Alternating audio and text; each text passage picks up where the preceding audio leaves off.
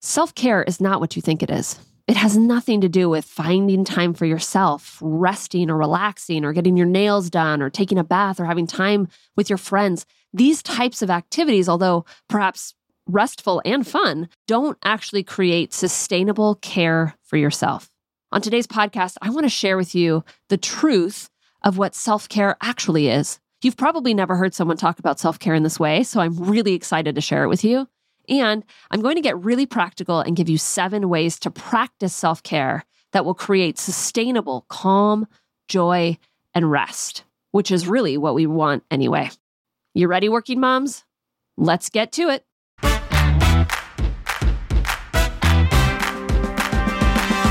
Welcome to the Ambitious and Balanced Working Mom Podcast, the place for women who want to balance their ambitious career goals with their life as a mom. If you're looking to feel more confident, decisive, and productive at both work and home, then this is the place for you. I'm your host, Rebecca Olson. Let's get to it.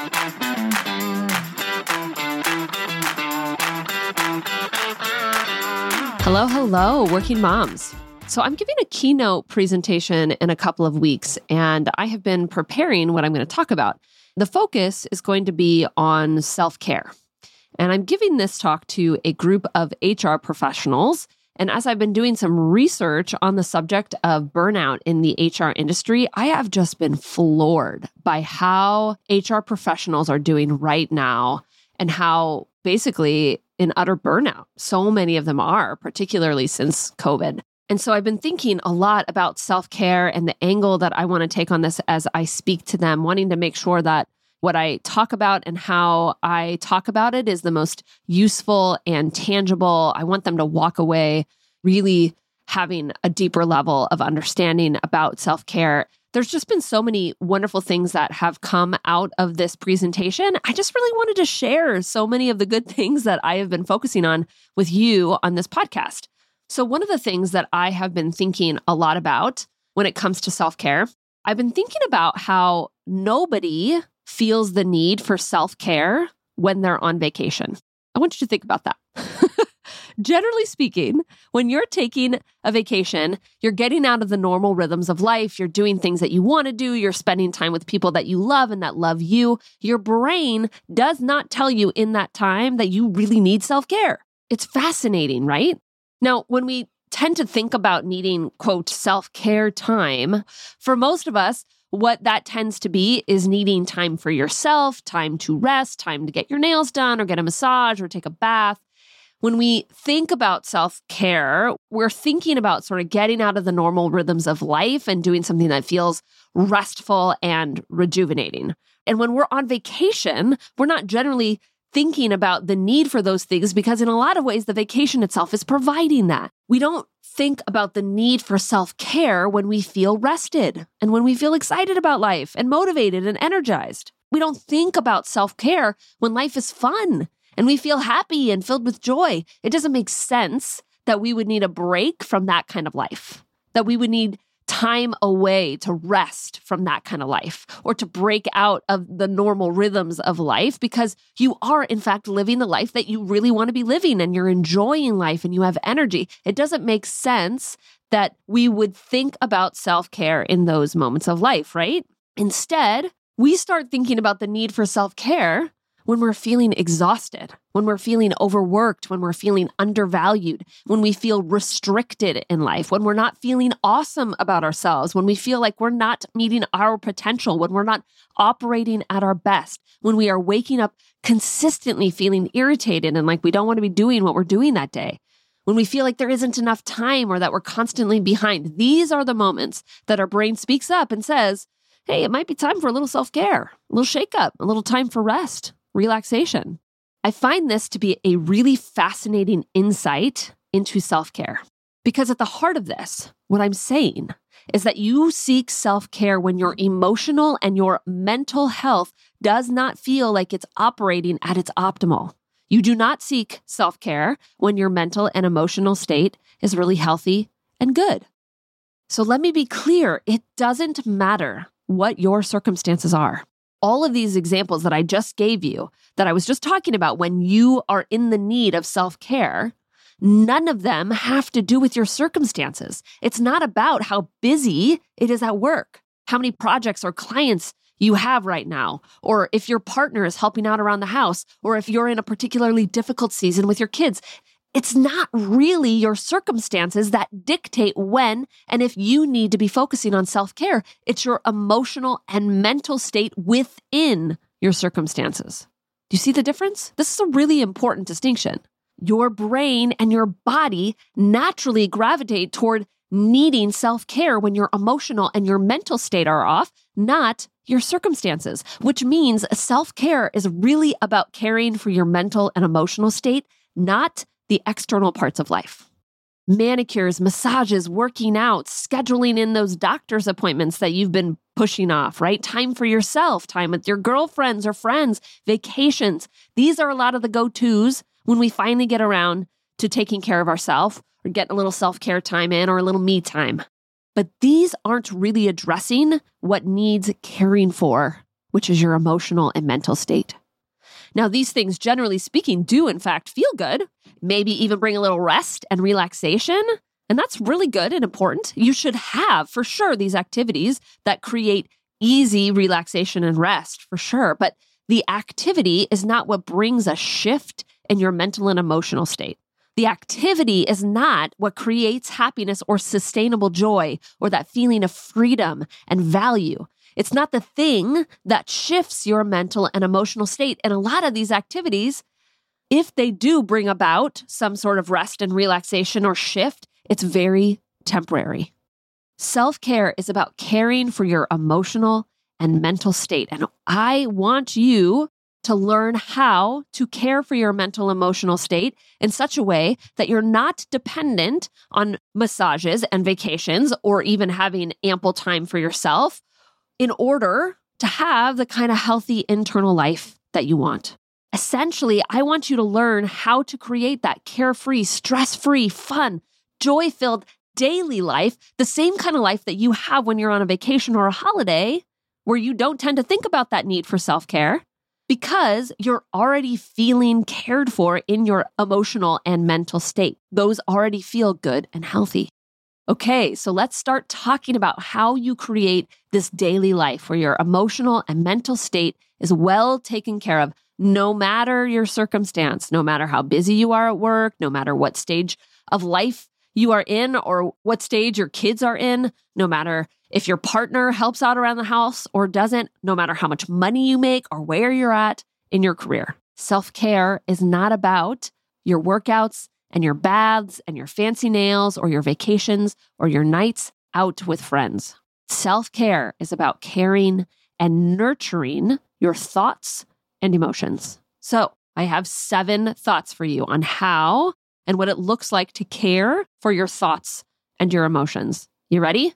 7. Here we go. Number 1, caring and nurturing your thoughts and emotions, in other words, self-care, is about protecting your belief in self, meaning believing that you are amazing and awesome all of the time, not letting your identity and your confidence hinge on whether you succeed or fail at work or as a mom or in your friendships. It's about knowing and having this deep down knowing of what makes you great and wonderful and protecting those thoughts and beliefs about yourself always. Never allowing someone else's opinion to change the thoughts that you have about yourself. To never allow success or failure to determine what you believe about yourself. This is not our natural state. It actually takes a lot of work to do this. Our brain likes to believe what other people have to say about us. Our brain likes to believe, because it's easier to believe, when things don't turn out the way we have planned, it's easier to believe that we're failures and that we're inadequate or not good. Caring for yourself looks like not allowing your brain to go down that path of thought, and when it does, redirecting it back to how amazing you are. Number 2, self-care. True self-care is about believing your dreams are possible. Naming what it is you really want in life, your goals, your big dreams, and believing that they're possible for you even when you don't know how they're going to happen. Even when you can't see a path forward, it's about letting yourself see your dreams take place in your mind so your brain gets a clear picture of what it is you really want and starts watching out for the possibility of it happening. It's about taking a cue from our kids who dream about becoming all sorts of things when they get older. I remember my daughter, who's 8 now, she used to tell me when she was younger that she was going to be a professional tree climber. Yeah, girl, you hold on to that dream. I'm not quite sure how you're going to make money at it, but if you want to figure out how to make money at it, I know you can. I believe that about her without a doubt. And my son, he's all over the place, from wanting to be a superhero when he gets older to wanting to be a train conductor. I don't know what he wants to be. Whatever it is, I believe so strongly that it's possible for him. Self-care is about giving yourself that same gift of belief, not allowing your brain to take the circumstances or the evidence of today's life and holding that against you as if your dreams can't happen because of it. Okay, number 3. This is such a good one. Self-care is about staying out of self-judgment when things don't go exactly as planned, right? Self-judgment, I think self-judgment is at the root of at least 50% of exhaustion and overworking and feeling burnt out. In other words, it's about half the reason why you're constantly craving self-care. Self-judgment happens when things don't go as planned, and then you beat yourself up for it. I should have known better. Why can't I figure this out? I should have done this. I should have done that. I should be further ahead. I'm so behind. I should be making more money. I should be further in my career. Right? A lot of self-judgment sounds like shoulding. And self-care looks like eradicating the shoulds from your vocabulary and believing that no matter what happens, whether your efforts succeed or fail, you're still an amazing human being whose dreams are still possible and you're worthy of them. Number 4, true self-care is about protecting your mind from I can't, there's not enough, I don't know, sorts of mindsets and thoughts. These thoughts perpetuate confusion and stuckness. They close down options for problem solving anything. Because if it's true that you can't figure something out, you're stuck. You're just going to have to live with that for the rest of your life, maybe. If it's true that you really don't know how to hold your boundaries and leave work at exactly the time you want and shut down your brain in the ways that you want, if you really don't know how to do that because you're telling yourself that, you're probably not going to figure it out. Instead, you're going to indulge in confusion and exhaustion and stuckness and inadequacy and shoulding. We tell our kids this all of the time, right? My daughter will say something like, I can't figure this out while she's working on math or reading because she's in 2nd grade and she's learning these things, right? What do I say to her? Don't say you can't, because if you say that, you'll never figure it out. We tend to hear the all or nothing talk that comes out of our kids' mouths and try to correct that. But you have to correct that within yourself. You have to believe that you could figure anything out if you really want to, that you're totally equipped with the knowledge or the ability to get the knowledge to do whatever it is that you want. My brain likes to use, I don't know, all of the time. I don't know how to get my kid to stop throwing a tantrum and stop saying mean words. I don't know how to grow my business to the next level that I want to. I don't know how we're going to make our finances work to buy a house in the next year, which is our goal. This is often my first thought that my brain likes to bring up when we face problems or when I face problems that I haven't really figured out yet. And I spin in kind of confusion and then ultimately inaction because of it. It's not a problem that your brain wants to go to a place that you don't know, where it says, I don't know. That's not a problem. You're just going to have to redirect it out of there. This is one of my favorite exercises that I love doing with my clients. I actually did this just last week with one of my clients when she was feeling stuck and feeling like she didn't know how to get a workout into her schedule. She was really struggling with this. I started asking her brain what her options were. And she started to tell me she had no options. And I said, maybe you don't like your options, but let's just talk about what the options are. And by the end of just a couple of minutes of kind of mining her brain for possibilities, we came up with like 8 options. And she literally went, whoa, I got a lot of options. And then I started asking her what of these options did she really want to do, or which of the ones where she was like, for sure, I don't want to do that. And we started going down the path of problem solving, which of her options were best for her, and then what we had to do in order to make that particular option work for her. But she had been spinning in this place of, I don't know, for weeks and weeks and weeks until we started talking about it and started getting her brain past the I don't know and tapping into the more sophisticated part of her brain that does, in fact, know what to do, or at least knows that there are options out there, and then problem solving for how to figure it out. Self-care is redirecting your brain when it feels like it doesn't know and it feels confused and stuck. Okay, number 5, self-care is nurturing and caring for your mental and your emotional state, meaning your thoughts and your feelings, which means self-care is allowing yourself to feel any emotion. Frustration, when you're faced with resisting kids that are resisting anything that you're telling them to do. Inadequate, when you feel behind at work. Failure, when you don't get the deal or you don't get the client or the project, whatever it may be. Anger, when you feel like you're doing everything for the family. Joy, when you're watching your kid ride a bike for the first time or take their first steps or graduate from their grade.